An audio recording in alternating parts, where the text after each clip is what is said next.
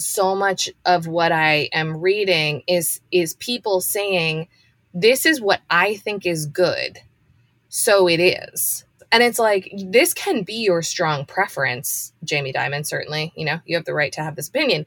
And also, it isn't necessarily universally true that there is no creativity in remote work. Right. Like, just because that's like a strong conviction that you hold strongly doesn't mean that it's accurate. Hey, everybody. Welcome to the show. This is Brave New Work, a podcast about reinventing our organizations and the search for a more adaptive and human way of working. I'm Aaron Dignan, and I'm joined by my floral co-host, Rodney Evans. Hi, everyone. In today's episode, we're going to talk about heading back to work, or not. And before we do that, we may as well check in. We might as well. You can check in even if you don't work in a co-located office. Turns out, don't have to be in a room together, just anytime you want to. Do it with yourself. Sure. So our check-in question for today, off the back of our retreat, which was last week, our tri-annual Ready Retreat, what was your favorite thing about our retreat? It's hands down being able to see you and a few of our other colleagues in person. 15 months, no travel, no seeing folks, including at least 2 people that we saw from our team that I had never seen in real life. Yes. Seeing people from profile. Weird. What? I know. Nobody ever turns this way on a Zoom. I'm turning my head 90 degrees left. Nobody ever does that on Zoom. No one does it. Literally people had face shapes, hair going on. I had no idea what was going on. And now I feel really reconnected. So that was like hugely enlivening for me. Alistair has so many freckles. And Tiani, as I told her after dinner, is very sparkly in person in a way that I didn't know from Zoom. Totally. She likes sparkles. There's a whole energy thing. It is. Same, +1, and 2 specific things about being in person. One was you and I and Allie did some work together. It felt like it was so easy. And I was like, oh man, when you're doing creative work, that's very thinky work, and you can just have a wall and a stack of Post-it notes, I don't think the output was necessarily of a higher quality or better, but it definitely felt less effortful to stay focused and attentive all in a room together than it feels for me being like in Mural, for example. Yes. So that was a moment where at the end I was like, I feel like I didn't work that hard, but like, holy shit, we really did something. And then, going to dinner with everyone, and also just being like in New York City, in the East Village on a summer night with a group of people. I was very happy that it was that group of people, and also just very happy to be in that situation with that group of people. Yeah, I couldn't agree more. This also feels like a very cleverly placed check-in question for today's topic. Thanks. It's like I've done this before. Almost. So let's talk about today's topic. It's heading back to work. What are our options? What is likely to happen? A little bit of prognostication about the future. And I guess I want to start by asking you, when you look out at the landscape of organizations that are talking publicly about this stuff, what are you hearing? What are you seeing? What are you noticing? Everybody wants to talk about this nonstop. I feel like it is the topic at dinner parties. It is the topic with my former clients, my current clients, the media. Like, I don't know why so many people feel so compelled to come out strong and declare a position right now. I'm looking at you, Tim Cook. But it really does feel like a moment that people want to prognosticate. So I am hearing a certain camp of traditional organizations that have a lot of historied beliefs being like, I will die on this hill. I talked to one of our former clients yesterday, and a C-suite executive there stood up in front of the entire leadership team, a Fortune 100 company, and said, I will never allow a flexible work policy as long as I am here. Wow. Never. Wow. So it was like a real pry this from my cold dead hands situation. Yeah. So I'm seeing and hearing a lot of that. Get off my lawn. I'm seeing and hearing a lot of, as a sub thread of that, ridiculous declarations asterisked with unless you get manager approval. Right. Which I'm assuming means we'd like the headline to read Google employees come back to work, but we know there's no fucking way that they actually are going to. So we're just going to leave ourselves an out. And then, because of friend network connections, a lot of people in commercial real estate who are just like willing the return to work to be true. They're just like, it's happening. It's going to happen. And I'm like, I don't think it is really the way that you think it is. But yeah, there's a whole category of people who I'm in touch with only because of my husband, who are just like, this was a blip. The blip is ending. We will all be taking our positions. Okay. And then a lot of companies who are just trying to figure it out, who know that there's no back to normal, who aren't really sure how to maintain what's been great about what's happened during the pandemic. Yeah. So, a little bit of everything. Yeah. That tracks.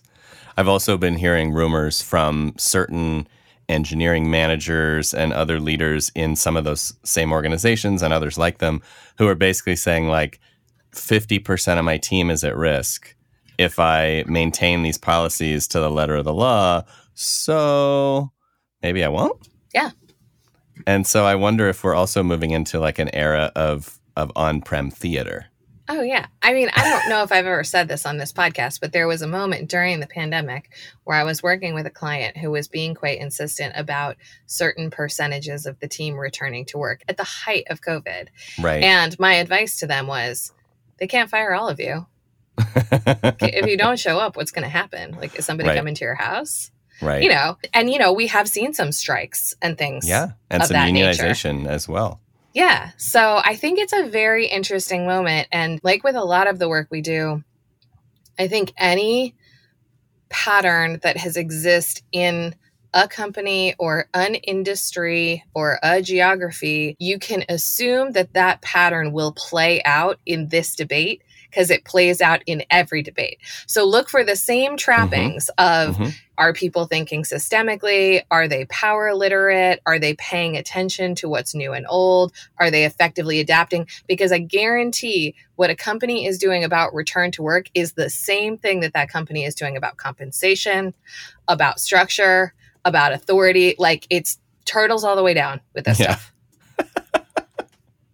Yeah, I agree. So I think part of this maybe stems from a desire to want to have our cake and eat it too. Sure. And yet there's not a total grasp of what those options might look like. What if we want pie? Yeah. So maybe let's start by outlining what the three major kind of binary options look like, or I guess maybe it's a triad. And then I think we should tease that apart a little bit. So there's come back to office, and we all work in the office. There's remote and there's hybrid work. Can you quickly define those as we understand them at the Ready? Yeah. So remote first is we don't have an office presence and people are working remotely from a location of their choosing by default. And hybrid is some portion is doing one and some portion is doing the other. And the exact ways in which those things are dialed in and equalized seems to vary wildly depending on who you talk to. Right. And then we all understand what it is to go into the office. And do that 1 hour commute in the car or the bus or the train. And just wait to be interrupted by someone who makes more money than you do. So I think, for me, the thing that's weird about this is it feels to me like most of the organizations that are going public with a stance have a pretty black and white or binary view about what the options are. And so it does feel like either we're all in on back to work or we're all in on remote, or we're going to say hybrid, but we don't actually know what it means. Totally. And the hybrid would be this third option, except that I have not heard anyone describe it in a way that sounds feasible or sensible to me yet. Right?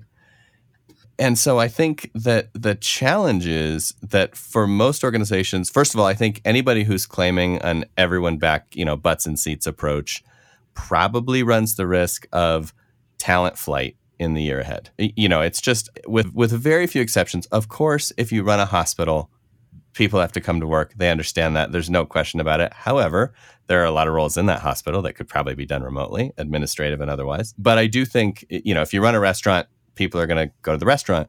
But for most of the, Fortune 500, it is hard for me to believe that the top talent in the world is going to just be like, yep, back to it. I love the commute. I love being in person. I love being interrupted, to your point. And so we're going to see this talent flight. And the question is, where is it going to go? right? Yes. Does it go to other firms of the same size who get religion? Does it go to startups who are now super well capitalized coming out of the pandemic, who have, VC money flowing through their veins? Maybe a little bit of both. But I definitely see more people looking than ever and people quitting publicly on Twitter over this stuff. And I would add a third path for the people who are taking flight from their office environment, which is all of the people who have been really cultivating their side hustle throughout the pandemic and have realized that they can actually stitch together a freelance career, making more money than they made in their old situation, having way more flexibility, maybe, using a spouse's benefits or something like that. And are like, you know what? September 1, when it's been mandated, by then I'm going to have so much freelance work that I can tell these people to fuck off. It gives everyone a timeline for cash flow positive. It really right? does. The fact that these companies have forecasted so far out to be like, September 1, we will see you then. I'm like, will you see them then? I hope. Because you just gave them a departure date. You just really let them know when they need to have their ducks in a row. So I hope somebody shows up to your party on September 1st. But I think to your point, there are a lot of people.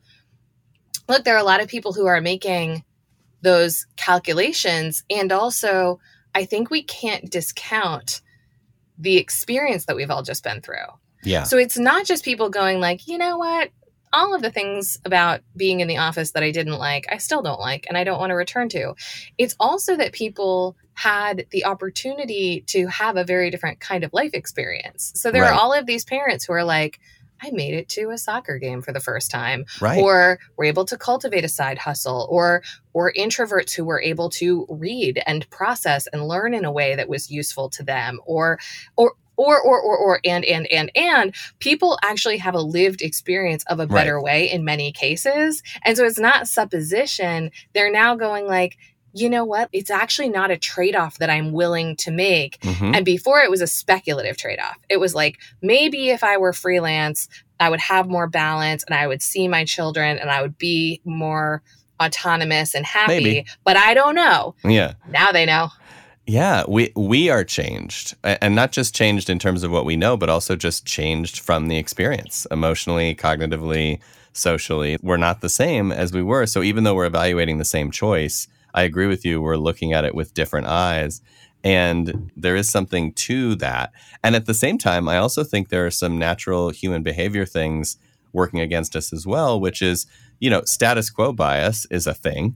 Sure. And guess what the new status quo is? Right. We all work at home. Yeah, we've set up the systems to work from home. Yeah. So after 15, 16 months of that, it does feel like even if I have no reason pro or con for either direction, this is where my cheese is now. And so for some percentage of us, it's I don't want to move my cheese again, And I didn't want to the first time in many cases, right? Totally. I just leave my cheese alone. So I think that's problematic. And I think looking ahead, what I'm most worried about, and I'd be curious what you have hesitation around, is that organizations are going to attempt to split the issue by playing the hybrid card. And say you can apply to go remote, or it's your choice, or we're going to maintain these offices, we're going to do this or that dance. And my fear is that without more structure around that, without more thinking and theory behind it, what could happen is within specific teams and within specific units, you have a very haphazard location game where, half the HR team's in the office and half isn't. When it then comes time to make a decision, have a meeting, build a new team, what have you, I just see all these opportunities for frustration and chaos because, as you and I have experienced for years doing workshop facilitation around the world, it's not uncommon for a couple people to be out of the office or to be sick, and suddenly you have 30 people in the room and 5 people on Zoom. Yeah, and I'll tell you right now, that is the worst. It is. It's the worst. Yeah, it's trash. It's the worst of both worlds. And so the idea that somehow that's going to work, and even our business, we've talked about, are we going to go back to a more travel-dependent way of delivering? And I'm just thinking, for almost every client we have, tell me when everyone's going to be in one place that we would even travel there. We're going to travel to see half the team? What the hell can we do with half the team? Yeah. We can't even do our facilitation with whoever's present. So I'm Yeah, I'm super duper hesitant about not hybrid as a possible concept for the long-term future, but hybrid as a get out of jail free card where we're just like, oh yeah, it's a hybrid thing. We'll just figure it out as we go. Yeah. So here's how I've been thinking about the hybrid thing. And because we haven't actually talked about this yet, I'm curious if this is your mental model for this. Coming in hot. Okay. So I agree with you if the hybridization is either left to the leadership or left to the individual. So I don't think it should be like, it's Tuesday, I'm going to stay home today, and Wednesday, I'm going to go in. Like, I don't think that kind of randomness in terms of hybrid work works, especially within moments, like within meetings or within workshops or whatever. Yeah, that's the office as a WeWork model is what I call that. Exactly. And when people are, I've heard some CEOs recently who are talking about their corporate footprint and are just talking about like hoteling and hot desking. And I'm like, yeah, I worked for a consulting firm, a big one. We did that 20 years ago as a real estate play. That's not what we're talking about now. That's not what hybrid work isn't hot desking. So what my mental model for hybrid work that I think and hope actually works is team level agreements around when they're home, when they're in, and some team level agreements that say, the third Wednesday of the month, we do team of teams level governance. So everybody is in the office, or, the first week of the quarter, we go off site to do X, Y, and Z. I feel like I want the rhythm to be dictated at the team level, not either of those other ends of the spectrum. I'm so glad you said that, because that's exactly where I came to. In a recent walk, I was talking about this. It seems to me that there are some teams where the nature of the work they do or the nature of the people that make up the team make it optimal to be in person. 100%. And to your point about our jam session at Retreat, I think one of those situations that's often true, not always true, but often true, is when you're creating something completely new. Yes. And it is like a business, like you're building a product, you're building a business, you're doing something from scratch, and you're the first 5 people. There is some advantage. There's some advantage to being in the room together as often as you can be. That doesn't mean you have to do it that way. And in fact, there are many companies like GitLab, who, Sid was on the show, who have just chosen not to do that. And the way I see that is basically, if you pay the tax then by not being in person, you lose a little bit of velocity and coherence, but you gain later a stronger competency in remote work. Yeah. And so you've got that whole daisy chain of knowing how to do it well, so you can take advantage of that when you're at scale. And the same token, there are trade-offs the other way, where you actually gain the advantage of the coherence and the speed and the proximity and the serendipity. But then later on, you may have trouble with, what is our remote strategy? Are we going to have a limited talent pool? Are we going to be co-located forever? Have we sort of shot ourselves in the foot in terms of global talent strategy? Mm-hmm. And so I do really like that line of thinking. And the only thing you said that I have a hang up about is, if you really go down the road of remote within a team of teams, if one of the teams, for example, decides to go like global remote, and you have someone in Sri Lanka, they're probably not going to make the once a month Mountain View meetup. Totally. And so there has to be some accommodation for that. Absolutely. That like the team decision holds as the law of the land. And then everything else can be optional or can be opt-in, except for maybe the like biannual retreat or something, stuff like that. I think there are ways to tackle it. But to your point, it's about agreements between teams and within teams. Yeah. And one thing that sparked for me is what is great about in person. So, I do think that the example that you gave is a good one of when being in a room together is helpful. And I want to also parse that, because it's like a lot of what I'm reading and what I'm seeing people say is like that line of reasoning applied very broadly. It's like there's energy and there's burstiness, and that's where we innovate, is in a room. Okay, I just want to say a couple things about that, because that might be true, but it's not always true. And in the case that we're talking about, which is, I think, a very good totem for when that is true, you're talking about a very small group of people who are all actually responsible for the work. You're talking about people who are have very high trust and are really connected to each other. So working in person feels safe and energizing, not fraught and more difficult. And you're talking about the kind of dynamic where feeding off of each other's energy, having spaciousness to pause and think is missing from something like Zoom, and is critical to that particular kind of work. The only reason I want to specify that is because I am reading a lot of assumptions that like that's always the calculus, and it's not. Like most in-person work is not that. Most in-person work is 16 people sitting around a table breathing carbon dioxide that makes them stupid while they listen to someone read to them from a PowerPoint deck. That they could have read on their own time. Not what we are talking about when we're like, wow, that really sung in that moment. Yeah. No, I think I agree with that completely. And I think it boils down to, first of all, what is the nature of the actual work? Yes. Right? Is this actuarial work or is this video production? 100%. And so if we're shooting video, boy, that's a strong argument for in-person, right? But if we're doing video editing, less strong. Yeah. And so I think part of it is just dialing into that. And then the other thing is really getting clear on like, are there moments where the stuff matters and where a little bit goes a long way? And I think this is what the Ready has come to. This is what, Murmur has come to. This is what a lot of organizations that practice remote first get is a week together goes a long way. And so you actually can have the benefits of the connection, the human connection, and also moments where you are creating, where you are innovating, where you are really focused on the stuff that matters. And then the rest of the time when you are, to your point, reviewing PowerPoint decks, like we don't have to do that in the same real estate. Yeah. And so, I do think that's possible. And I also think that a lot of what people are saying does feel very binary or trinary. I just made that up if we add hybrid work. But I like it. But it's like retreats or offsites are a good example.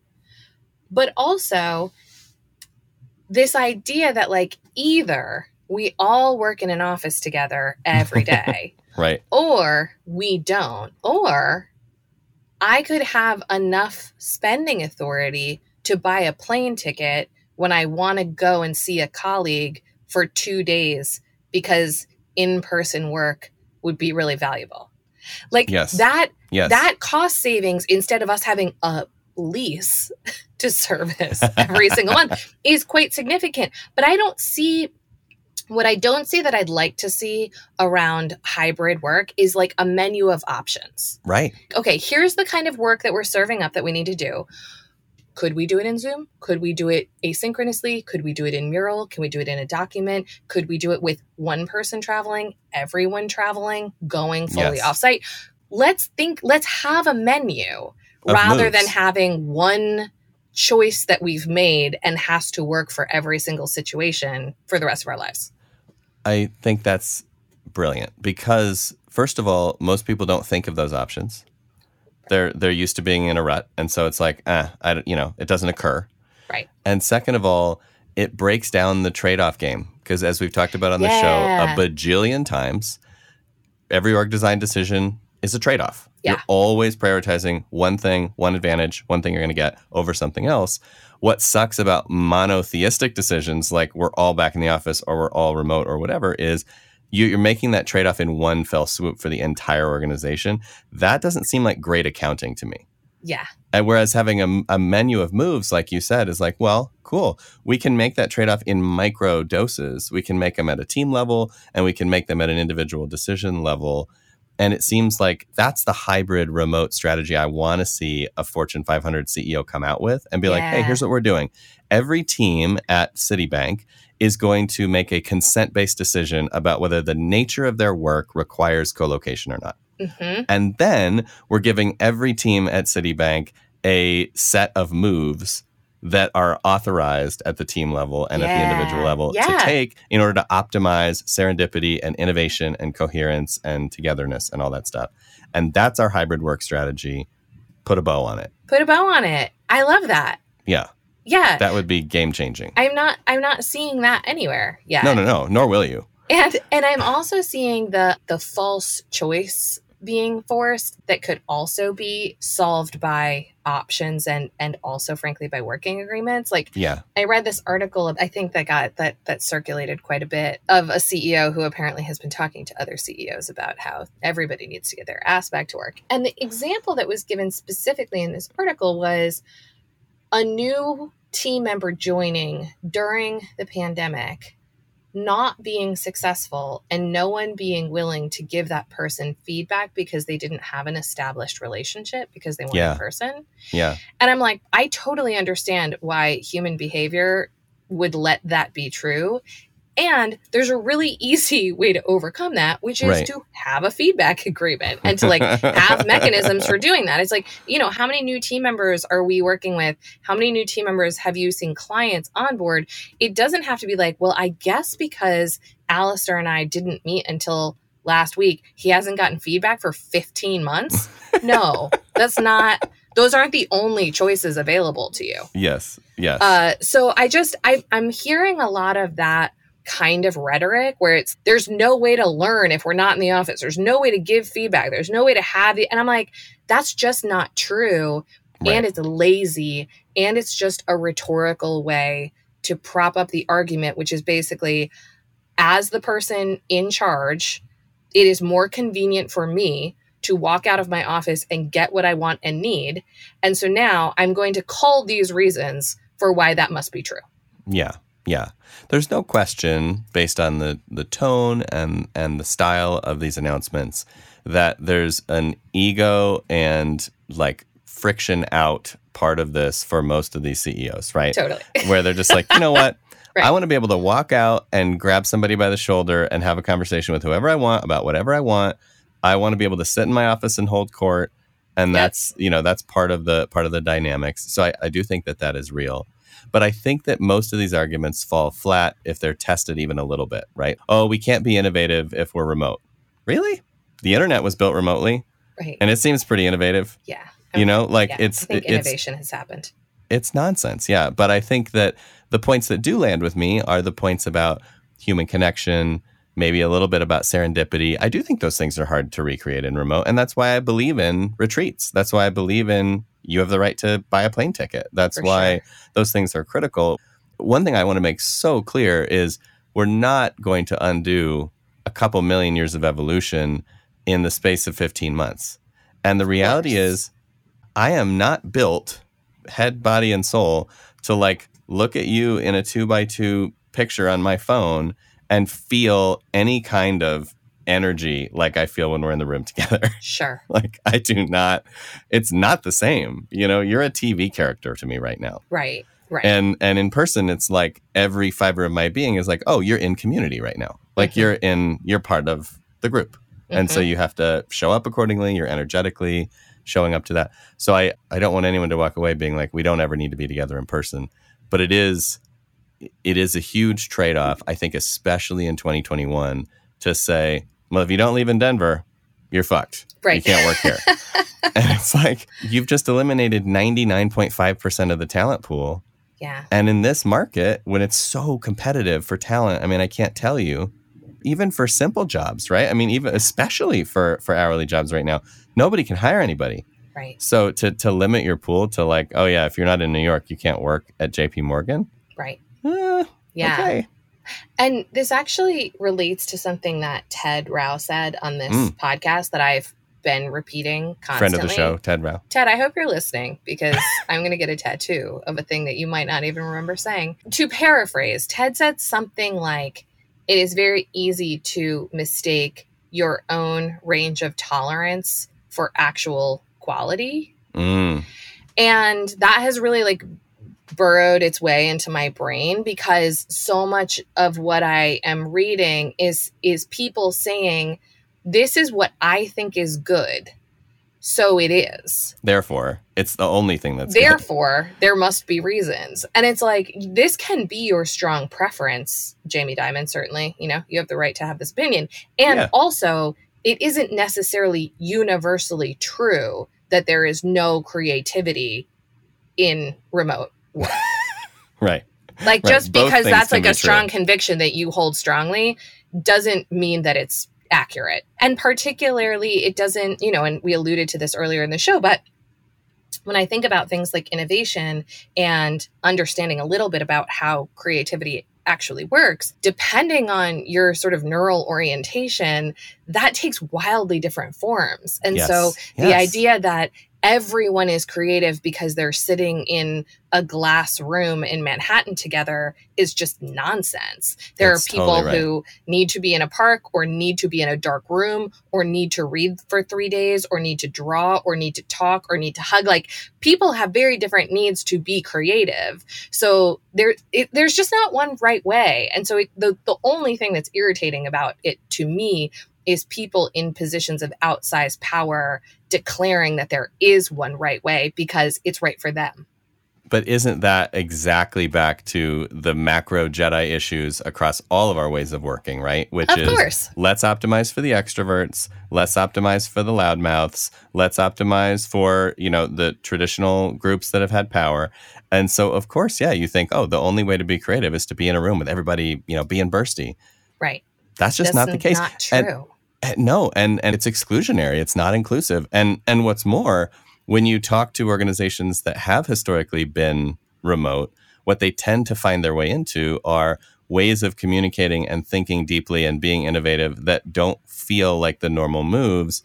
And we talked about this with Sid a little bit about GitLab. It's a lot more documentation. It is. It's a lot more like write it down, be thoughtful, think about it. Other people might react to that, have deep thoughts, take a walk. It's a contemplative kind of creativity that you don't get in the room. Yeah. You just don't get that chance to sit with something and be with it for an hour alone in solitude. And what we've learned from Cal Newport's recent book, from other sources, is this idea that time to contemplate and time to be quiet and solitude are super important. Yeah. Absolutely. So I think there's a move to be made there. And while we're on the sort of Jedi lens, I don't need to regurgitate the 90 million words that have been written about women in this pandemic. But one thing that really has occurred to me, and I've reflected on this a lot, I read an article a long time ago during the pandemic, during the time that we were being told that masks were ineffective, about effectively the way in which SARS in Asia was stamped out really early. And part of that is because it is so typical or so common in so many Asian cultures to wear a mask when one is sick. But the thing that was really interesting to me about it was that in some place, I think it was in Hong Kong, everyone wore a mask during SARS so that the people who had it didn't feel like pariahs. Yeah. And as a result of that, they eliminated this virus and did not endure a pandemic that they were very much on the precipice of enduring in a very significant way. And I've thought about that as it relates to remote work, because historically, there's a lot of baggage around remote work being for particularly women who have family commitments. Ah, yes. And it's always allowed with a little bit of shade. Yes, it's yeah. She's got to get on the 5:45 train because of the nanny.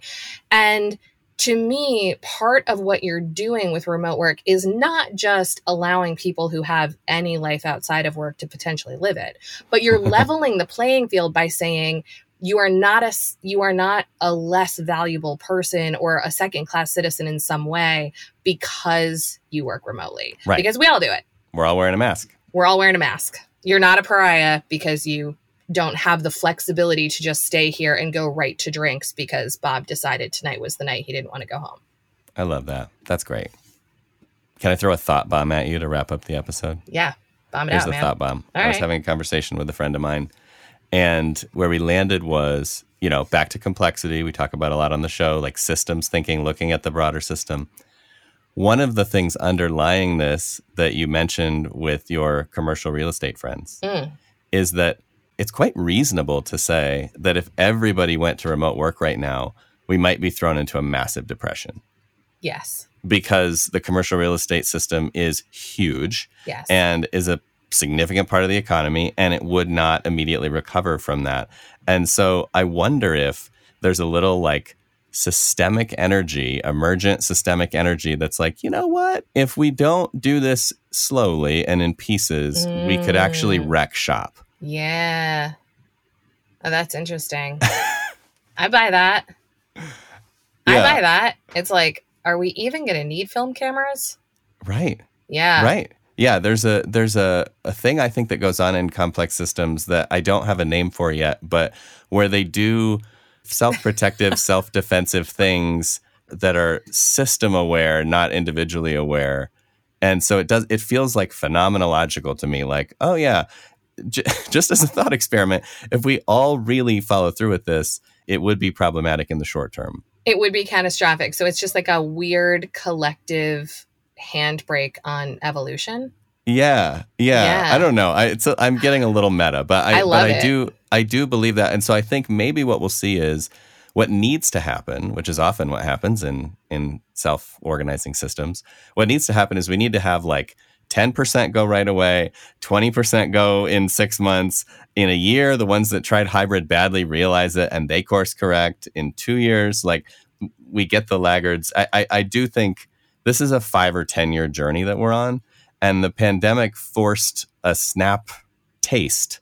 Mm-hmm. But I don't think the battle's over. I think we're going to get like a tug of war between remote, on-prem, and hybrid over the next decade, and then it'll settle out in an interesting way. And I guess, I don't know, those buildings will all become Halloween superstores. I buy that.